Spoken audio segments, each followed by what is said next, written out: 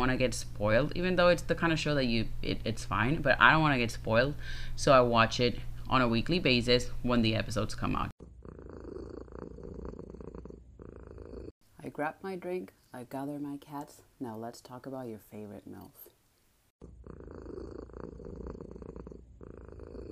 Listen, I am so excited because I am recording this merely a few hours before I go see Stevie Nicks in concert with one of my best friends. So I am very excited. We got the tickets I want to say in July or August, maybe if not earlier, because we saw that she was going on tour, and she was going to do a concert in Tampa, and we were like, yes, we have to go. And then it worked perfectly because it was around Halloween, and Stevie Nicks, witchy vibes, everything works perfectly. So I'm very excited because I've never seen Stevie in concert, and it's been a really long time since I've been to a concert in a bigger sort of arena, stadium, wherever, because the last concert I went to was Nicki, and it was in a bar, so it was a closed kind of concert. But this one is bigger, and I'm so excited. My friend sent me a text the other day because she bought the tickets, and then I paid her off because it's easier if one person gets them, and you can get the same location, all of that shit. So she sent me a message the other day, they sent all of the requirements and whatever for the concert, and I am so excited. It's been so long, and I actually bought an outfit for the concert that I'm gonna be able to wear, because for Nicki's second concert that I was going to go here in Orlando, I got sick and I couldn't go, and I couldn't wear the outfit that I got particularly for the concert. But this time around, I got an outfit for Stevie's concert, and it's a dress, and it is so pretty. And I also get to wear it for my brother's Halloween party, because I'm going to LA at the end of actually, when this podcast comes out, I'm going to LA, and at the end of the week, we're going to have a Halloween party, and I'm going to be dressing as Morticia Addams. So I'm going to wear the dress that I bought for Stevie's concert again then. So I am very excited. I am filming around the cats. Recording around the cats. So if you hear them going freaking insane, I apologize. But for some reason, it is 10:15 a.m. and they're just running around the house when they're usually sleeping. But it might be because I decided to work from my bed today, and I took over their space where they sleep. So, that's probably why they're going crazy. But yeah, I am very excited about Stevie's concert and about going to LA and seeing my brother and, a bunch of our friends there and just hanging out, and it'll be really nice. But today, we're going to talk about an Emmy Award winning queen who literally deserves the recognition. And of course, I'm talking about Sheryl Lee Ralph, who is on Abbott Elementary. And she recently won the Emmy for her role on Abbott Elementary, and she deserved that so much. I think I mentioned it in the previous season, and then when I talked about Lisa Ann Walter, I mentioned it too. But I started watching Abbott after it aired fully, because sometimes those kind of shows, when I'm going to catch up, I like to wait until they're done so that I can fully catch up. When Hacks season 1 came out, I did the same. Halfway through the season, I found out that Hacks was a thing, and I was like, oh, I need to watch this. But the season was halfway done, so I was like, nah, I'm just gonna wait, and then I'm gonna watch it. I did the same thing with season 1 of Only Murders in the Building and season 2 of Only Murders in the Building. And I did that with season 1 of Abbott.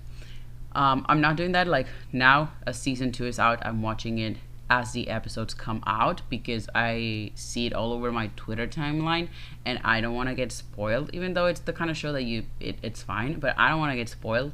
So I watch it on a weekly basis when the episodes come out. But when season 1 came out, I watched it all in a day and a half, if not a day. And it was just so fucking good. It was so funny and just so genuine in a way. And Sheryl Lee Ralph, her character is Barbara, in case you haven't seen Abbott Elementary, which get on your asses in front of the TV and watch Abbott Elementary, because it's so good. So Started watching it. Barba Barba. Oh my god. SVU. Barbara is such a good character, and you know, she's like this older teacher who's been around for a while, and Janine wants her to mentor her and sort of be like her mother figure at work, also because she didn't really have a good mother. So Barbara is like that image that she holds on to. And Shirley Ralph does such an amazing job that she's so funny in it. It's crazy. Obviously, she's funny because she won the Emmy. I mean, she deserved that shit. And what was so beautiful about her winning the Emmys was that she's had such a long career, and this is the recognition that she deserves for all the years that she's been in the industry and not really recognized the way that she deserved it. And I said it before, like after the Emmys, but I watched the Emmys at work because it was on a Monday. Fuck that. And it was luckily a very, very, very slow night, so I sat down and I watched the Emmys on my phone. And when Shirley Ralph won, I wanted to cry. I couldn't because I was at work, but I wanted to cry because her speech was just so beautiful. First of all, she got up there and used her freaking fantastic voice and started singing, and it was fucking amazing.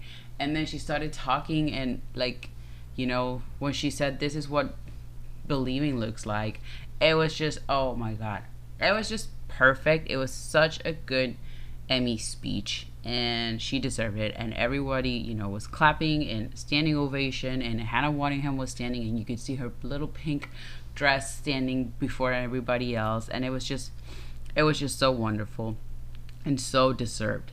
And if you, like I said, if you haven't watched Abbott Elementary, go watch it.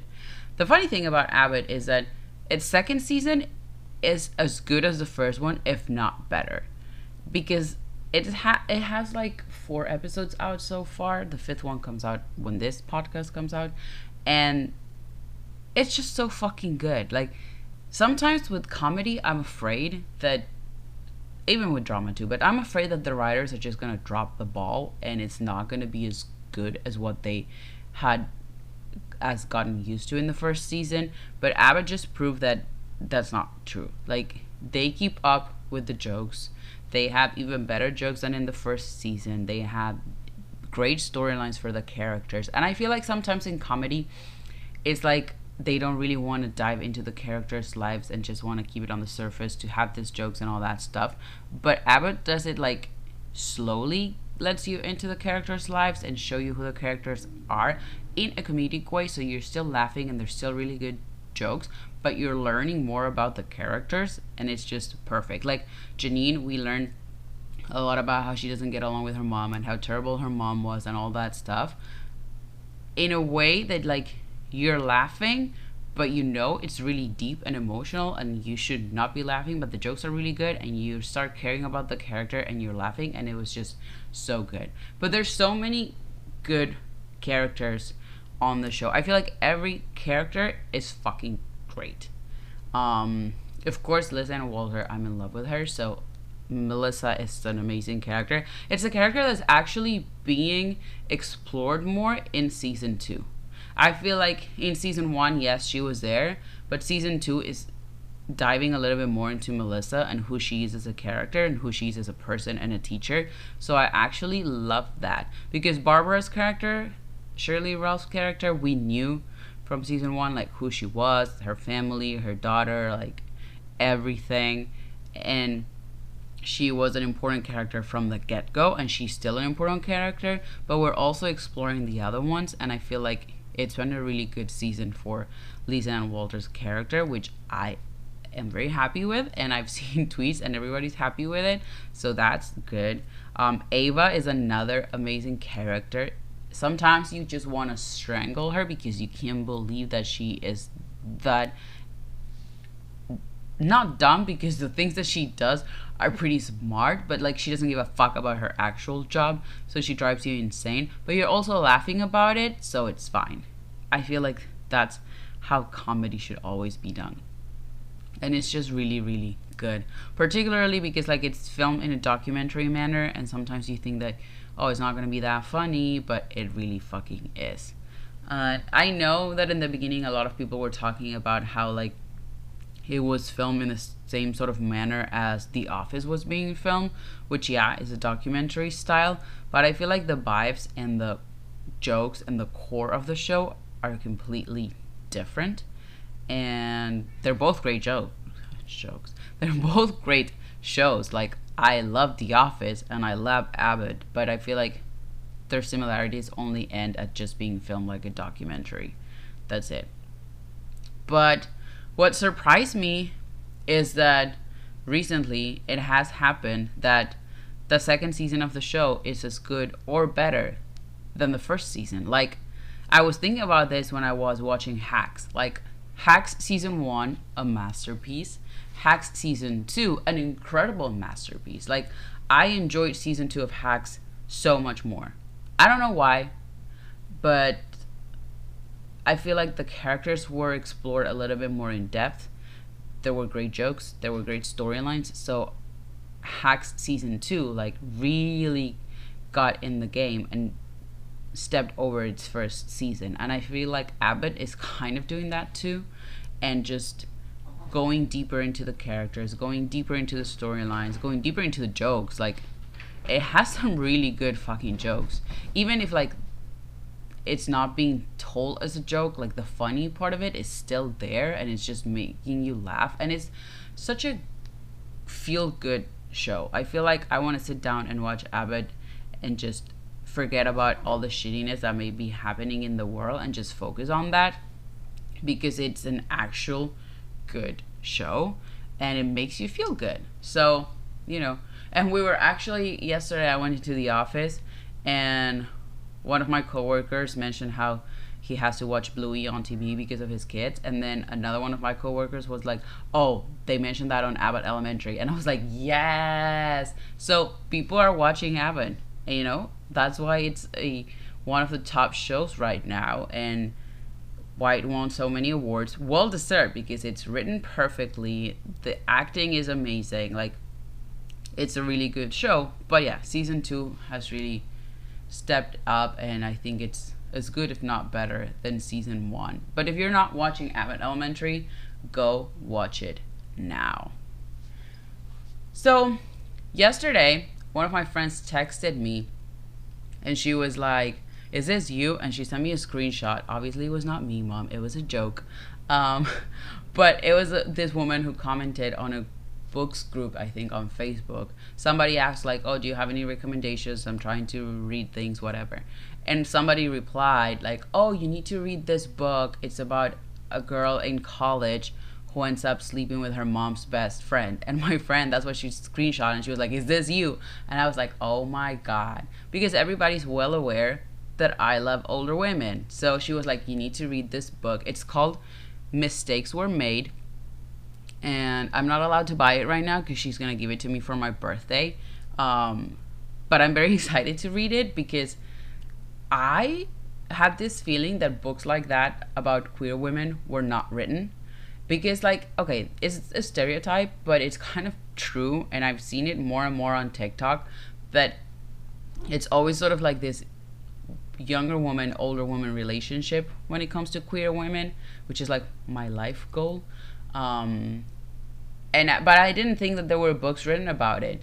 So I was like, oh. And then she sent me that, and I was like, oh yes, I want to read this. And she sent me like the description of the book and stuff, and I was like, yes, I need to read this. And she was like, okay, I'll get it to you for your birthday. So for her birthday, I'm also getting her a book, and we're gonna do like an exchange for that. But like, I need to read it, right?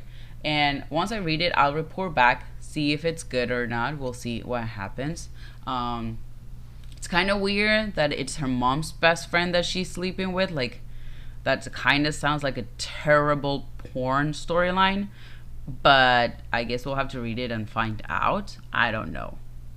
I don't think I've ever felt attracted to any of my friends' moms. Ever. Because they're my friends' moms. So it's kind of weird. But we'll see what the book really is about, and hopefully it's good. I've been reading a lot more lately. I feel like I picked up my sort of want to read again. Because like during the pandemic, I read so much, and then I sort of stopped because I got so busy with work. But now that I'm not serving anymore, I can read. And then when I go visit my parents, I read a lot, so I've read so many more books the last few months of this year than like last year. So I'm very excited for that, and I'm gonna set an even bigger goal for next year, and hopefully I can reach it. My goal for this year has not been very big. I'm just like slowly getting back into the rhythm of reading. So we'll see. I'm actually reading. Is it Luckiest Girl Alive or Luckiest? Yeah, Luckiest Girl Alive, because my mom and I watched the Netflix movie with Mila Kunis, because it was Mila Kunis, and we thought like, oh, it might be good. I had no idea that it was a book. I did not know at all. So my mom and I sat down and we watched the movie, and it was not good. Not gonna lie, it wasn't good. It had potential to be a really good movie if done right, but it wasn't good. And then one of the magazines I write for, somebody did a review, and I was like, oh, let me just read it and see if I'm the one who's wrong, or a lot of people actually think it wasn't done right. And that's when I found out that it was actually based on a book, and that compared to the book, as it usually goes, it was extremely disappointing. And so I was like, oh, at some point I have to read the book. And then I was telling this to my mom and one of my brothers, and they went out to a used books store, and my brother came back and gifted me that book. And I was like, oh, awesome. So I started reading it, and from the get-go, I can tell you that the movie was extremely disappointing. First of all, because the movie makes you like the main character, and the book, like, you feel bad for everything that she went through, but at the same time you hate her because she's a terrible person, at least in the beginning. I'm like 7 chapters in, and so far I don't like her.